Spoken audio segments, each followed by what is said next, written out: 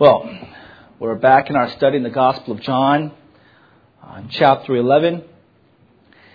And expository preaching is indeed an adventure.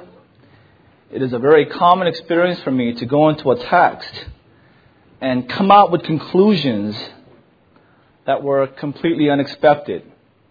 Come out to truths and principles that I did not predict or expect. Well, today is no exception.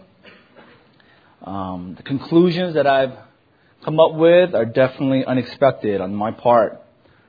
This morning we'll look together in John chapter 11, 45 through 54. And a theme of our study, the topic of our study is decision making. Decision making. Now today is somewhat of a special Sunday, I guess, in the eyes of the world. It is Super Bowl Sunday. So I thought it's appropriate to begin with some sports illustrations by looking at some awful decisions made in sports. A few awful decisions made in sports. Well, when you think about bad decisions in recent sports history, a few names come to mind. The first name is Chris Webber. Right? 1993 finals against North Carolina. Their team was down by 2 points. 11 seconds to go. Chris Webber from University of Michigan grabbed the rebound. And he actually traveled, took an extra step. The refs didn't call it. He dribbled down the court. And he passed Jalen Rose for a three-pointer and they won the game. No, that didn't happen. Right? He drove to the basket, got a dunk, got fouled, and made the free throw for a win. No, that didn't happen either. Inexplicably, he called a timeout they did not have. And with that decision, a technical foul was called, and University of Michigan lost North Carolina before a worldwide, or at least a nationwide audience. Bad decision making, a bad mistake. More recently, what about manager Grady Little of the Boston Red Sox? Game 7 of past year's American League Championship against the Yankees. The Red Sox haven't won in several lifetimes. They were up 5-2 in the 7th inning. Pedro Martinez, their ace pitcher, had just thrown 100 pitches, and everyone was calling for Pedro to be pulled. It was obvious that he was tired. His pitches were slowing down. Everyone called for his removal except for the manager, Grady Little. He decided to leave Pedro in the game. A bad decision. Before he figured out his bad call, the Yankees scored 3 runs, and ultimately the Red Sox lost in 11 innings, 6-5, and Grady lost his job. One final bad decision. This past year in football, Marty Mornhinweg of Detroit Lions, the former coach, they had lost 13 straight games, road games. Well, on their 14th road game, they were up 17-7 with less than 3 minutes to play. 10-point lead. Well, the Bears scored 10 points in that time. They went into overtime. Now, for the sisters, if you don't know, in football, in overtime, right, the first team that scores wins the game. And how do they determine who gets the ball? They flip a coin. So that's very important that you win the toss. Well, they flipped the coin, and the Detroit Lions won the toss. So if they score a field goal, they win the game. Well, the coach of the Detroit Lions, he decided not to take the ball, but to give the ball to the Chicago Bears, the opposing team. And subsequently, they drove down the field, kicked the field goal, and they lost. Not only did Detroit Lions lose the game, but within 4 months, Coach Mornhinweg lost his job as well. Bad decision. Well, it's 3 sports illustrations. I'm going to give one for the sisters, and that's tough for me. So I had to ask my wife. I had to look up the internet. Still nothing, right? I had to reach back into my files, back to my youth ministry. Well, about 8-9 years ago, I was ministering to a bunch of youth kids. And there was a big controversy in our youth group. And all these girls would not welcome this one new girl to our youth group. And I asked them why. And they said, well, she made an awful decision. Well, what is it? Well, her first Sunday at church, she came to church with her top and her socks that were not matching. The colors weren't matching, and that's unacceptable. She made a bad decision. Therefore, we cannot accept her. That's the best I could do for the sisters, right? That's the best I could do. Decisions are important, are they not? Decisions are difficult. And bad decisions have bad consequences. Well, what about beyond sports, beyond youth ministry, soap opera, among sisters dynamic? What about in all of human history? What would you say is the worst decision in the history of all mankind? The worst decision. Probably the second worst decision of all time will be made by a woman named Eve in Genesis chapter 3. Bad decision. She started it all. She didn't listen to her husband. She wasn't there when God commanded him. So she said, well, how do I really know God commanded this? Adam didn't believe her husband. She didn't listen to God. And ultimately, she didn't even listen to the serpent. The text is clear. What did she do in Genesis 3? She listened to herself. She exercised her moral independence from God by judging God based upon her own judgments. And consequently, Eve made a very dreadful decision. And through her singular choice, I contend, the second worst decision ever made, sin came into this world. A horrific decision, a dreadful decision, but even that is not the worst. I would say that doesn't even come close to what I believe is by far the worst decision ever made in the history of the world. And that decision is found in John chapter 11.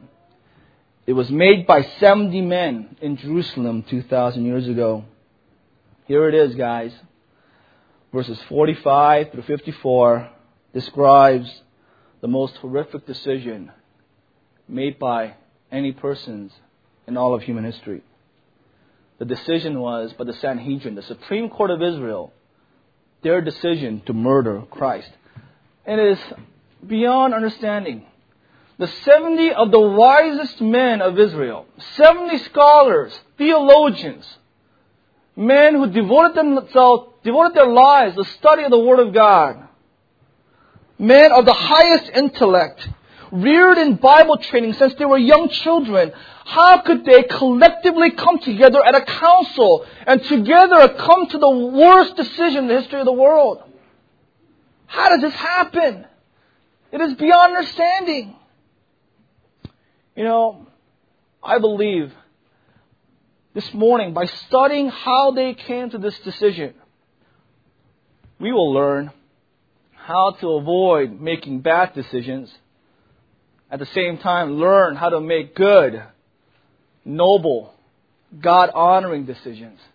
There's a lesson in here for all of us this morning. And so I want to ask you today, how are you doing in your decisions? How are you doing in your decisions? Are you making decisions that are honoring to God and to God's Word? In your heart, in your life, in your family, in your ministry, the decisions that you are making, are they honoring to God or are they dishonoring to God? Are you making horrible decisions that might make your name synonymous with bad decisions, right? Now I've heard this said. People say, don't pull a Chris Webber on me, right? Or don't be like, remember that guy Steve Bartman, the guy who went for a foul ball and the Chicago Cubs lost? Right? They blame him for everything from the problem in North Korea to war in Iraq, right? Do you want your name to be synonymous with bad decisions? Are you making decisions where your name could be included in such use? Now, back to that question. How was this possible? The 70 wisest men of Israel, how could they be so blind? And how could they conclude that murdering Jesus was the right decision? This supremely wicked and evil decision was caused by a single mindset, a single philosophy. It is pragmatism. Pragmatism. Now, what is pragmatism? In your outline, I believe I have Webster's New World Dictionary's definition of pragmatism. Quote, a method or tendency in philosophy which determines the meaning or truth of all concepts and tests their validity by their practical results, end quote. Thus, pragmatism is first a philosophical mindset that determines the validity of something by its practical results. Norman Geisler sums it up simply, quote, if it works, therefore it is true. It is the idea that the value of an idea is determined by its practical consequences. So therefore, for a pragmatist, if an idea has a desired outcome, it is good. If an idea has an undesired outcome, it is false. If it works, it's right, it's true. If it doesn't work, it must be wrong. Now, let's go a little deeper here. More specifically, it is important for us to point out, there are two kinds of pragmatism. Two kinds. There is non-biblical pragmatism, and there is unbiblical pragmatism. Non-biblical, unbiblical. What is non-biblical pragmatism? It is pragmatism that does not undermine or violate biblical principles. Does not contradict, does not negate, does not undermine biblical principles. And let me give you some examples of this. I was thinking about this and I thought about Mike Castor and I going to Kazakhstan a few months ago. We encountered some weather problems, so we got stuck in San Francisco overnight. The airline graciously offered us a free hotel room, and we vehemently wanted 2 hotel rooms. We're 2 guys in San Francisco. We need 2 rooms, please. Whatever it took, please give us 2 rooms. Well, next day, we had one goal. We need to get to Amsterdam to make our connecting flight to Almaty so that we could teach the Bible Monday at the Institute. So we were fiercely pragmatic on how to get to Amsterdam. Doesn't matter for us.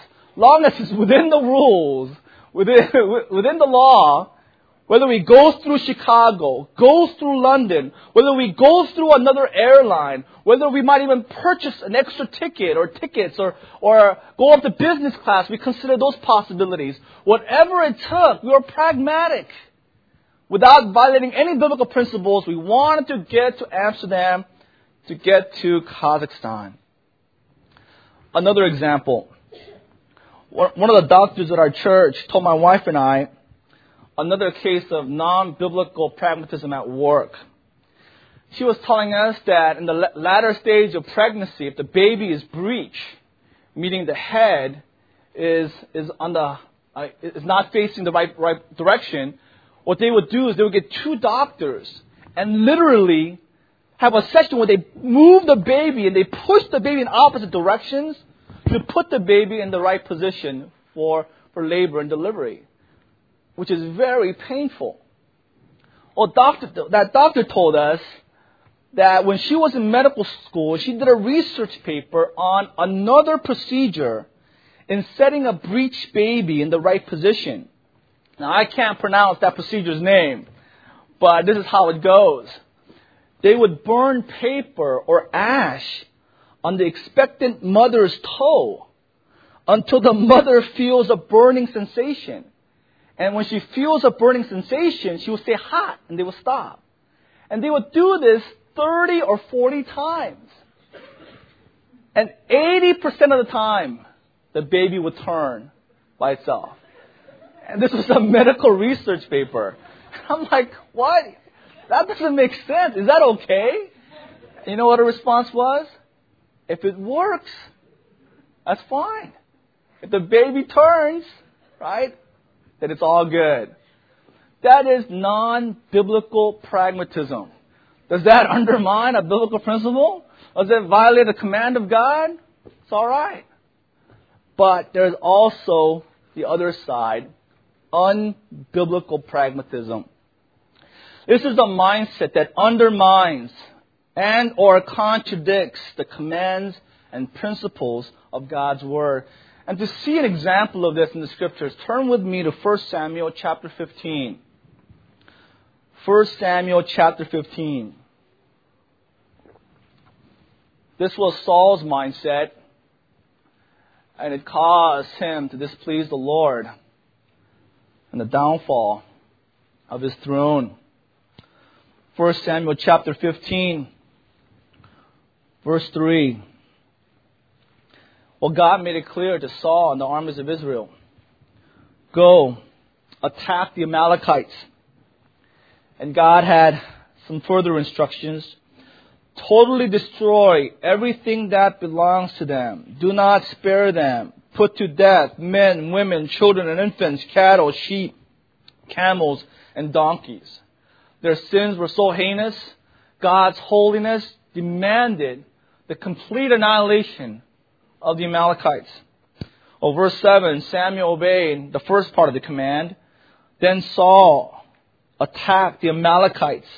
Go down to verse 9. But Saul and the army spared the king Agag and the best of the sheep and cattle, the fattened calves and lambs, everything that was good.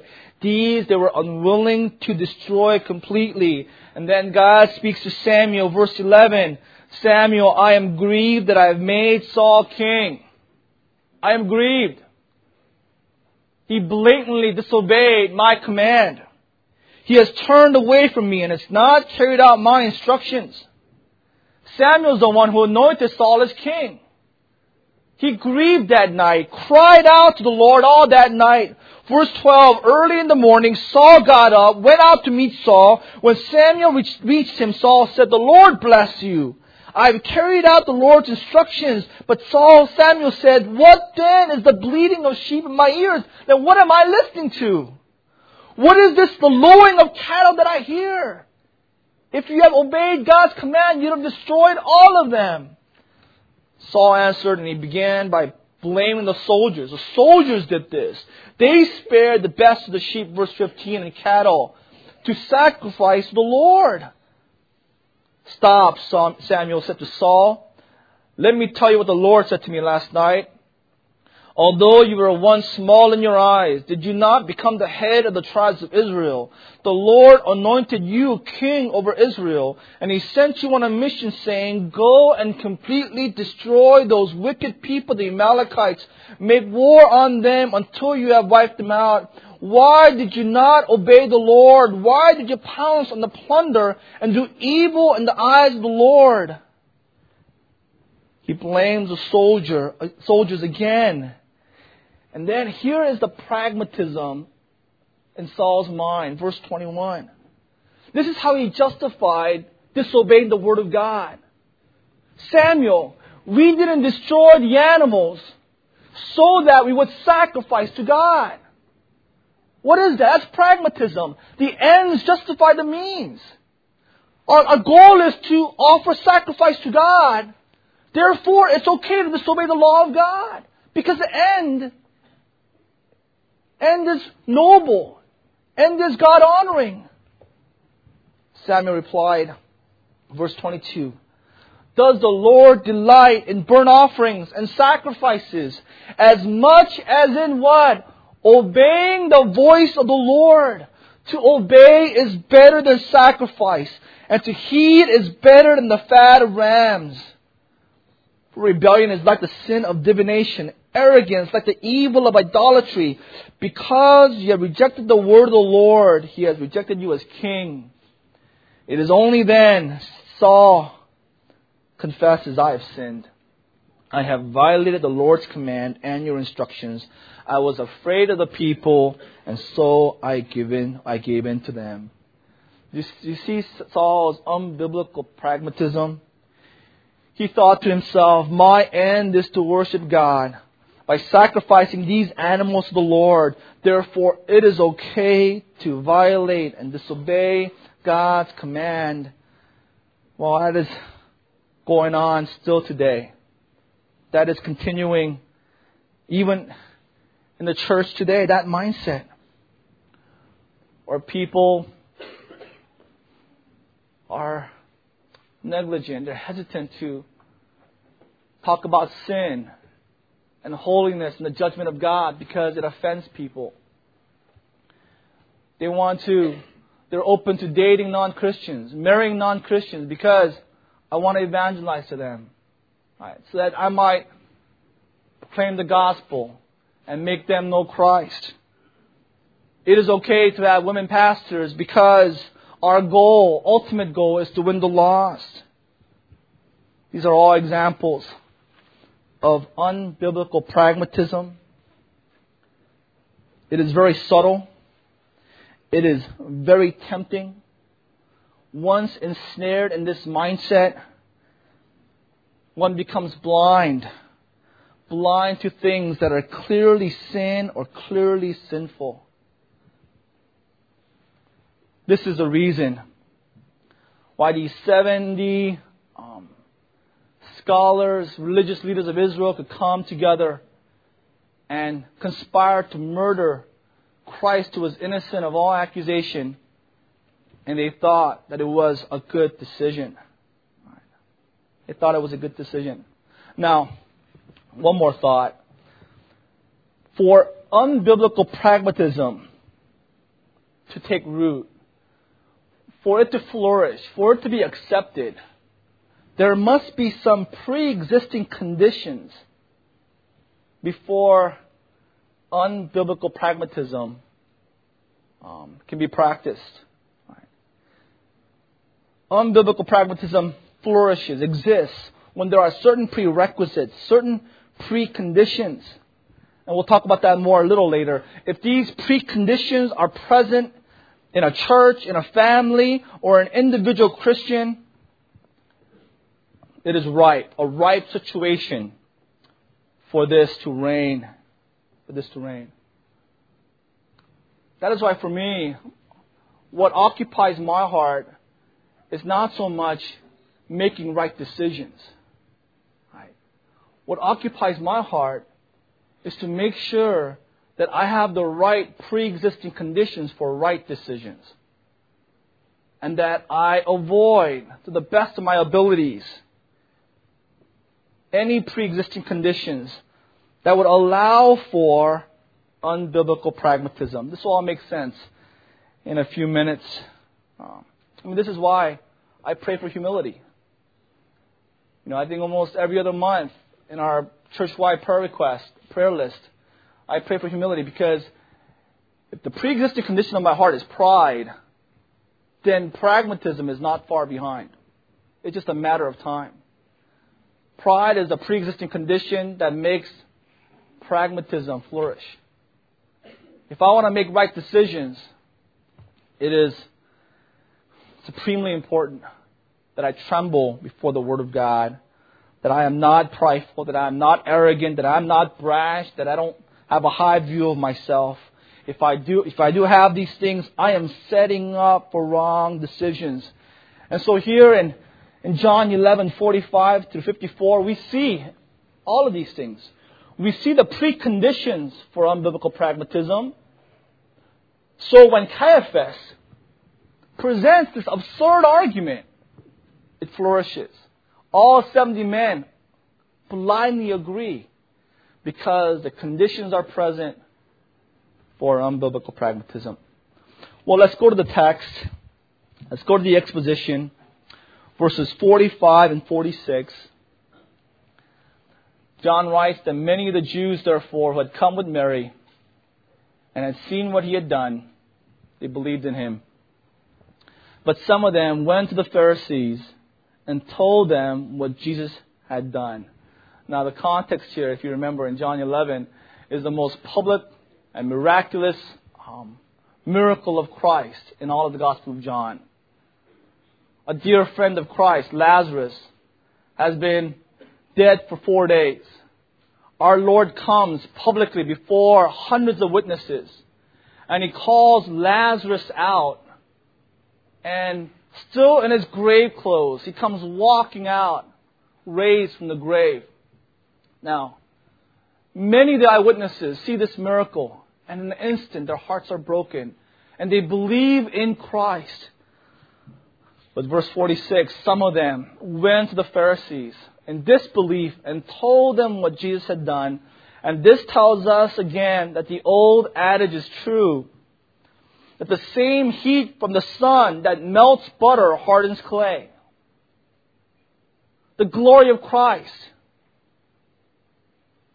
it melts the hearts of some, but it has the opposite effect towards others. It hardens their heart.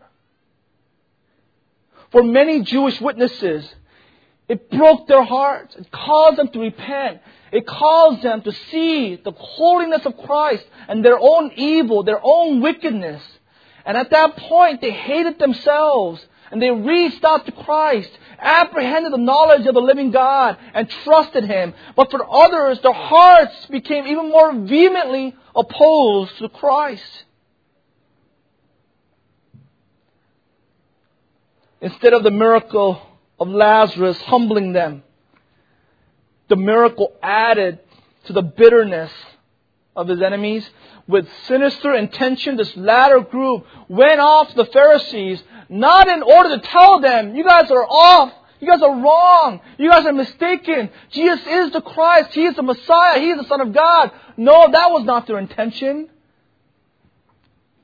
They went to the Pharisees to convince them that drastic action had to be taken against this miracle worker. We need to do something. This is getting out of control. He has raised His miracles to a different level. Before, He was giving sight to the blind, hearing to the deaf, voice to the mute. Okay, maybe He was giving movement to the paralytic, but now He's raised to a whole different level where there's a guy dead for 4 days, and he's now walking alive. If we let this continue, it'll be the end of us. We must take action. So they called together a meeting. Verse 47, the council's dilemma. They called together the Supreme Council of Israel. Under the oversight of Rome, this was the supreme Jewish court over the whole nation. This council consisted of chief priests, Pharisees, and the Sadducees. They all gathered together and they had a question, they had a dilemma. Verse 47, they gathered the council and said, what are we to do? Because this man performs many signs. Now, stop right there. What a marvelous admission by the enemies of Christ. Even our Lord's worst enemies confess that our Lord did many miracles, compassionate works of wonder. I mean, no doubt, if they could have assigned any kind of duplicity or any kind of falseness in these miracles, they would have pointed it out. But even the most vehement enemies of Christ could not deny that Jesus' miracles were true, they were genuine, they're bona fide. Too many witnesses, too public for them to dare to deny them. It was obvious. And so the question is, what are we to do? This again reveals the wickedness of man's heart.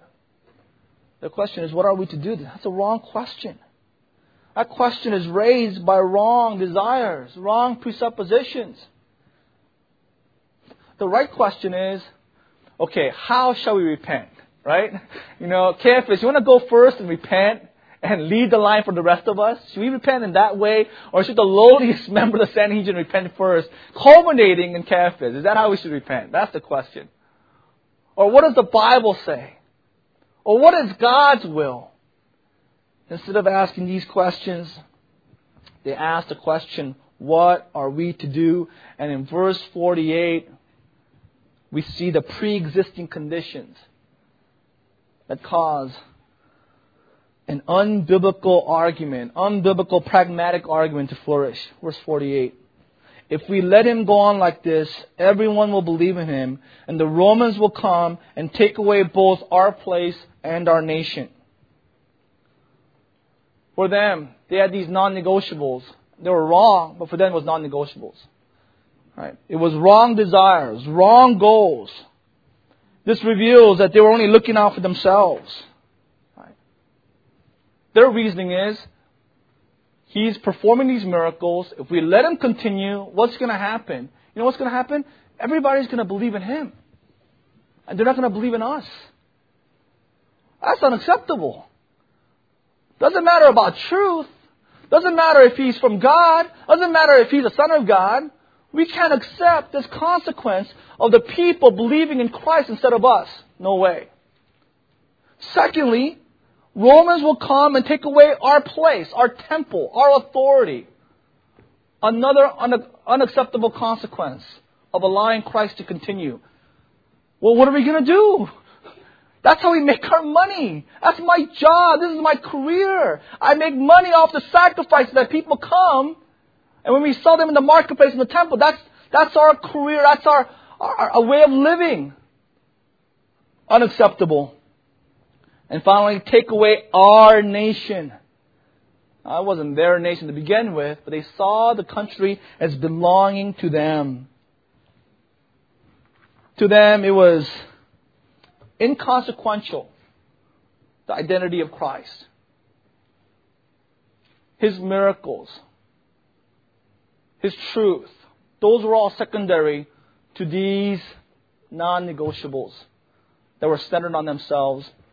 And so, with those pre-existing conditions present, Caiaphas states in verse 49, the high priest that year said to them, "You know nothing at all." An extremely rude remark. He denounces the stupidity of all that are present. He uses personal intimidation. Under the guise of noble patriotism, he justifies the murder of an innocent. And we know from parallel gospel accounts that Caiaphas was not a godly man. He was not a man befitting the position of a high priest. When he was persecuting Christ, he tore his robe. He cried verbally and bemoaned the fact that Jesus professed to be Christ. That in his heart, he was a hypocrite. This is what he conspired to do. He wasn't bemoaning the fact that Christ was to be murdered. He was joyful at it, but he was hypocritically sorrowful externally.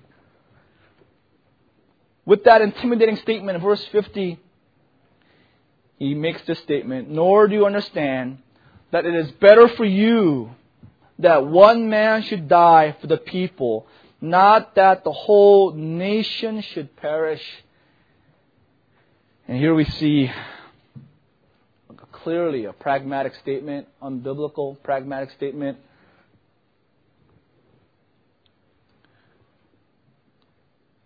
We can identify it by 3 marks. Verse 50. You can maybe use this to discern when your heart gives you an unbiblical pragmatic statement. Maybe you can discern this when maybe I do, maybe your friends do, family members. 3 marks of unbiblical pragmatism. Number 1, center is man. It is utterly man-centered. The foremost mark. Caiaphas makes the argument, it is better for you. Right? It's all about you. Right? The whole thing, we need to find out a way to make it work for your benefit. And that's pragmatism. For pragmatists, truth is what benefits man. Truth for them was what enabled them to hold on to their prestige, their position, their authority. So whether in a person, family, or a church, the first and clearest mark of the presence of unbiblical pragmatism is this. Their first concern is how a decision will benefit man, benefit people, or the church. And so what God thinks, what pleases God is secondary. The utmost concern is what benefits man. This is opposite of what the Bible teaches us. The Bible teaches us that God does not exist for man. It teaches us that man exists for God. Marcus shared it with us this morning, that God is not a pragmatist. That God exists to make much of himself, not make much of man. Job 23:13. Why does God stand? He stands alone. Who can oppose him? Job 23:13. He does whatever he pleases. God does what pleases himself. Psalm 115 verse 3. Our God is in heaven. He does whatever pleases him. Even kings are created for the sole purpose of pleasing God. Proverbs 21:1. The king's heart is in the hand of the Lord. He directs it like a water course wherever he pleases. Not only that, our Lord was not a pragmatist. John 8:29. The one who sent me is with me. He has not left me alone. For I always do what pleases him, pleases God. John 5:30, I seek not to please myself, but him who sent me. And the Apostle Paul also was not a pragmatist. He exhorts the Ephesian church to find out what pleases the Lord. Galatians 1:10, Paul considered pleasing man as diametrically opposed to pleasing God. Am I now trying to win the pleasure, the approval of man or of God? If I try to please men, I will not be a servant of Christ. The first mark of pragmatic thinking is man-centered. Second mark is that its concern is short-term. Concern is short-term. Caiaphas says it's better for you right now, for this life, that Jesus die. They're blind to the long-term consequence, that you're murdering the Son of God. No concern for the future. No concern for eternity. Pragmatism solves immediate problems and fulfills current needs without a concern for the long-term consequence of its decision. Pragmatist concern is about what happens in this world and in this world alone, and in a mad quest for instant gratification, pragmatism turns a blind eye to eternity. Brothers and sisters, the biblical mindset is exactly the opposite. The biblical mindset looks beyond 5 years, 10 years, 50 years, looks to that day when we will stand before Christ and we will give an account of our lives before Him. Knowing that truth, we live our lives backwards. Knowing that's our destiny, we will stand before Christ. We live our lives backwards, and it affects our decisions today.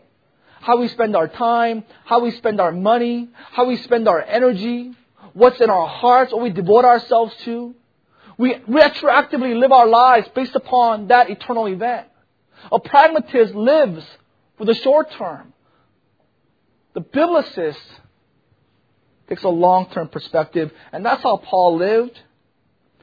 2 Corinthians 5, 9 through 10, Paul said, we make it our goal to please Christ. Why? For we must all appear before the judgment seat of Christ, that each one may receive what is due him for the things done while in the body, whether good or bad. 1 Thessalonians 3:13, he exhorted the Thessalonians, may He strengthen your hearts so that on that day of Christ, when you stand before Him in His presence, you will be blameless and holy. Paul saw life as culminating before Christ, not on this earth. So everything is prologue that culminates, climaxes when we stand before Christ. 2 Timothy 4, 1 and 2, Paul told Timothy, you need to preach the Word in season and out of season. Why? Verse 1, Because you will one day stand in the presence of Christ who will judge the living and the dead. One day you will give an account of your preaching, Timothy, to Christ Himself. Therefore, preach the Word. Right? Pragmatism is concerned short term. Biblical mindset is concerned for the long term. And the final mark of unbiblical pragmatism is that it is blind to the truth. It has no concern for the truth. I mean, truth, by its definition, is obvious, right? And so, Jesus being the Son of God was obvious. John 3, it's like elementary logic. Nicodemus comes to Christ at night, and he said, Rabbi, we know you're from God. Everybody knows that. It's not a secret. Because no one could perform these many miracles if they were not from Christ, if they were not from God. It's true.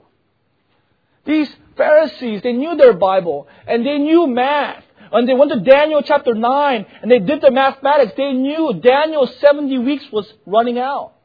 That the Messiah was to come imminently. They understood that. They understood the miracles that the Messiah would perform. They could not deny His miracles. It was obvious to common people, uneducated people, that Jesus was the Messiah. But because of their unbiblical pragmatism, because of their mindset, they were blind to this truth. That's a mark of unbiblical pragmatism. A biblical mindset. You're wide open. It's truth. Truth is clear. Wisdom is clear. Psalm 119, 105. Your word is a lamp to my feet and a light for my path. Well, to close our time, let me just ask you today, how is your decision making? How is your decision making in your heart, in your life, in your family, in your career, in your ministry? Is God pleased by your decisions? Are your elders pleased by your decisions? Is your wife or husband, your children, your fellow Christian brothers or sisters encouraged by your decisions? Or are you dominated by unbiblical, pragmatic decisions, which results in not glorifying Christ, and it does not satisfy you? If you are a Christian, you are not satisfied by living your life as a pragmatist. Right? I see bad decisions a mile away. I want to help you to spot bad decisions. And how do you do that? As I said, it is by looking for these preconditions. Right? Look for these pre-existing conditions in your life, in your heart, and you can know bad decisions that are coming. Having wrong non-negotiables, having wrong desires, having wrong goals. Let me just share with you some current preconditions that make unbiblical pragmatism flourish in a person's life. Some examples. How about a non-negotiable? Christ plus I must get married. That's a non-negotiable in my life. I love Christ, but I must get married. Right? No matter what. Whether a believer or not, it does not matter. Whether we are biblically united or not, it does not matter. Whether I am ready or not, mature or not, it doesn't matter. My heart, my non-negotiable in my life is I must get married. You do that, you have that in your heart, you're setting yourself up for unbiblical pragmatism down the road. And you will spin decisions. And it will make sense to you. You'll be blind to truth. And you'll make scores of wrong decisions. How about Christ plus I must be successful in my career. I must be. I must be successful in my life. Failure to me is not an option. I must be successful in my ministry. My church, my ministry must grow. Yes, I love Christ, but I must have this as well. No matter what. If I have to neglect my family, so be it. Neglect my walk with Christ. Use my walk with Christ as a means to a greater end, which is success in life. I will read my Bible so that I will be successful in ministry. I will pray so that I will have a good job. I will pray so that God would use me. Your personal walk becomes a means to an end. Success is everything. You have that in your heart. That's a non-negotiable. That's your desire. That's your secret idol. You are ripe for pragmatism. Or let me just rattle off a list of things. Christ plus, I must have a perfect family. Perfect wife, perfect husband, perfect children. My children are going to be like angels, right? I must not fail. I must have security. How about this? I must not suffer. Right? I'm not used to suffering. I had a charmed, childhood, charmed life thus far. So suffering for others is acceptable, but me, no. I must not suffer in life. Suffer as a Christian. What about I must be Christ plus happiness? Christ plus I must live comfortably. What about I must be a leader? I must be a pastor. I must have a formal position in ministry. I must make a certain income. I must have a house. I must be liked. I must be respected. I must be loved. I must be appreciated. I must be recognized. I must have what I deserve. I must be in control. If in your heart, if you have any of these non-negotiables, if you have to have anything, that thing will rule and control your heart. And in time, it will force you to accept unbiblical thinking. Unbiblical pragmatism. Right? The goal in the Christian life is not, day by day make right decisions. The goal in our lives is to shepherd our hearts so that our non-negotiable is Christ alone. Christ, period. So if you have that heart, then you will make right decisions in life. Your decisions will be God-honoring, encouraging to fellow saints. Let me share with you, I promise to close. Preconditions for biblical decisions. Preconditions for biblical decision. As I said, have this right non-negotiable. In your heart as believers, there must be a willingness to do whatever it takes to obey God's word. We must not be afraid to obey God's word. There must be a willingness on our part. I will do whatever it takes. Make any sacrifice. Right? Pay any price to obey God's word. That's my non-negotiable. Disobedience to Christ is not an option. Right? I will never knowingly violate Christ's commands or biblical principles. That's a right non-negotiable. That's a right precondition to have in your heart. Right goals. Our goal is not to be a good leader, but to be a good servant. It's not to be a successful Christian businessman. It's a holy businessman, right? It's not to be a successful minister, but a holy minister, a praying minister. Not to be a good teacher, but to be a holy teacher. Our goal should be not to be admired, not to be respected, but to be humble. It is not even to be used by God. That must not be your goal. I must be used by God. That's a non-negotiable. No, our goal is I want to be available to God and to be useful for God. So if He chooses to use me, I'll be used. If He chooses not to use me, praise God. If God chooses some other guy at church, I rejoice. If God uses another gal, right, praise God. I'm just available to God and I want to be made useful. But if He chooses me or not to be used by Him, that's up to God. I delight in Christ. Right desires, where it's not about me, it's not man-centered, it's not what I want, but it's what God wants. Right? It's the eternal perspective. I want to stand on that day before Christ, and Christ be pleased and say to me, "Well done, my good and faithful servant." That's all I want. That's all I desire. Right? Because I desire that, I will plan my life backwards. And I will live my life so that ultimately on that day, Christ is glorified. Look, all these bad decisions, Chris Webber, right?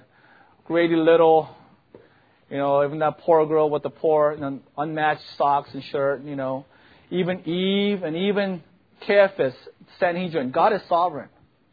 Right? God is sovereign over our decisions. We cannot negate or undermine or thwart the sovereign will of God by our poor decisions. God's will be done. His will stand. The issue is, are we going to please God with our decisions or displease Him? That's the only issue. God's will be done. Are we going to dishonor God by our decisions, or will we honor Christ? I learned this week that pragmatism is an American invention. Right? This philosophy was created in this country. So we're immersed in this pragmatic mindset. All of us, to a certain degree, we've been influenced by that. May we fight a noble battle against pragmatism. And may we be dominated by a biblical mindset so that we might honor Him. Let's pray.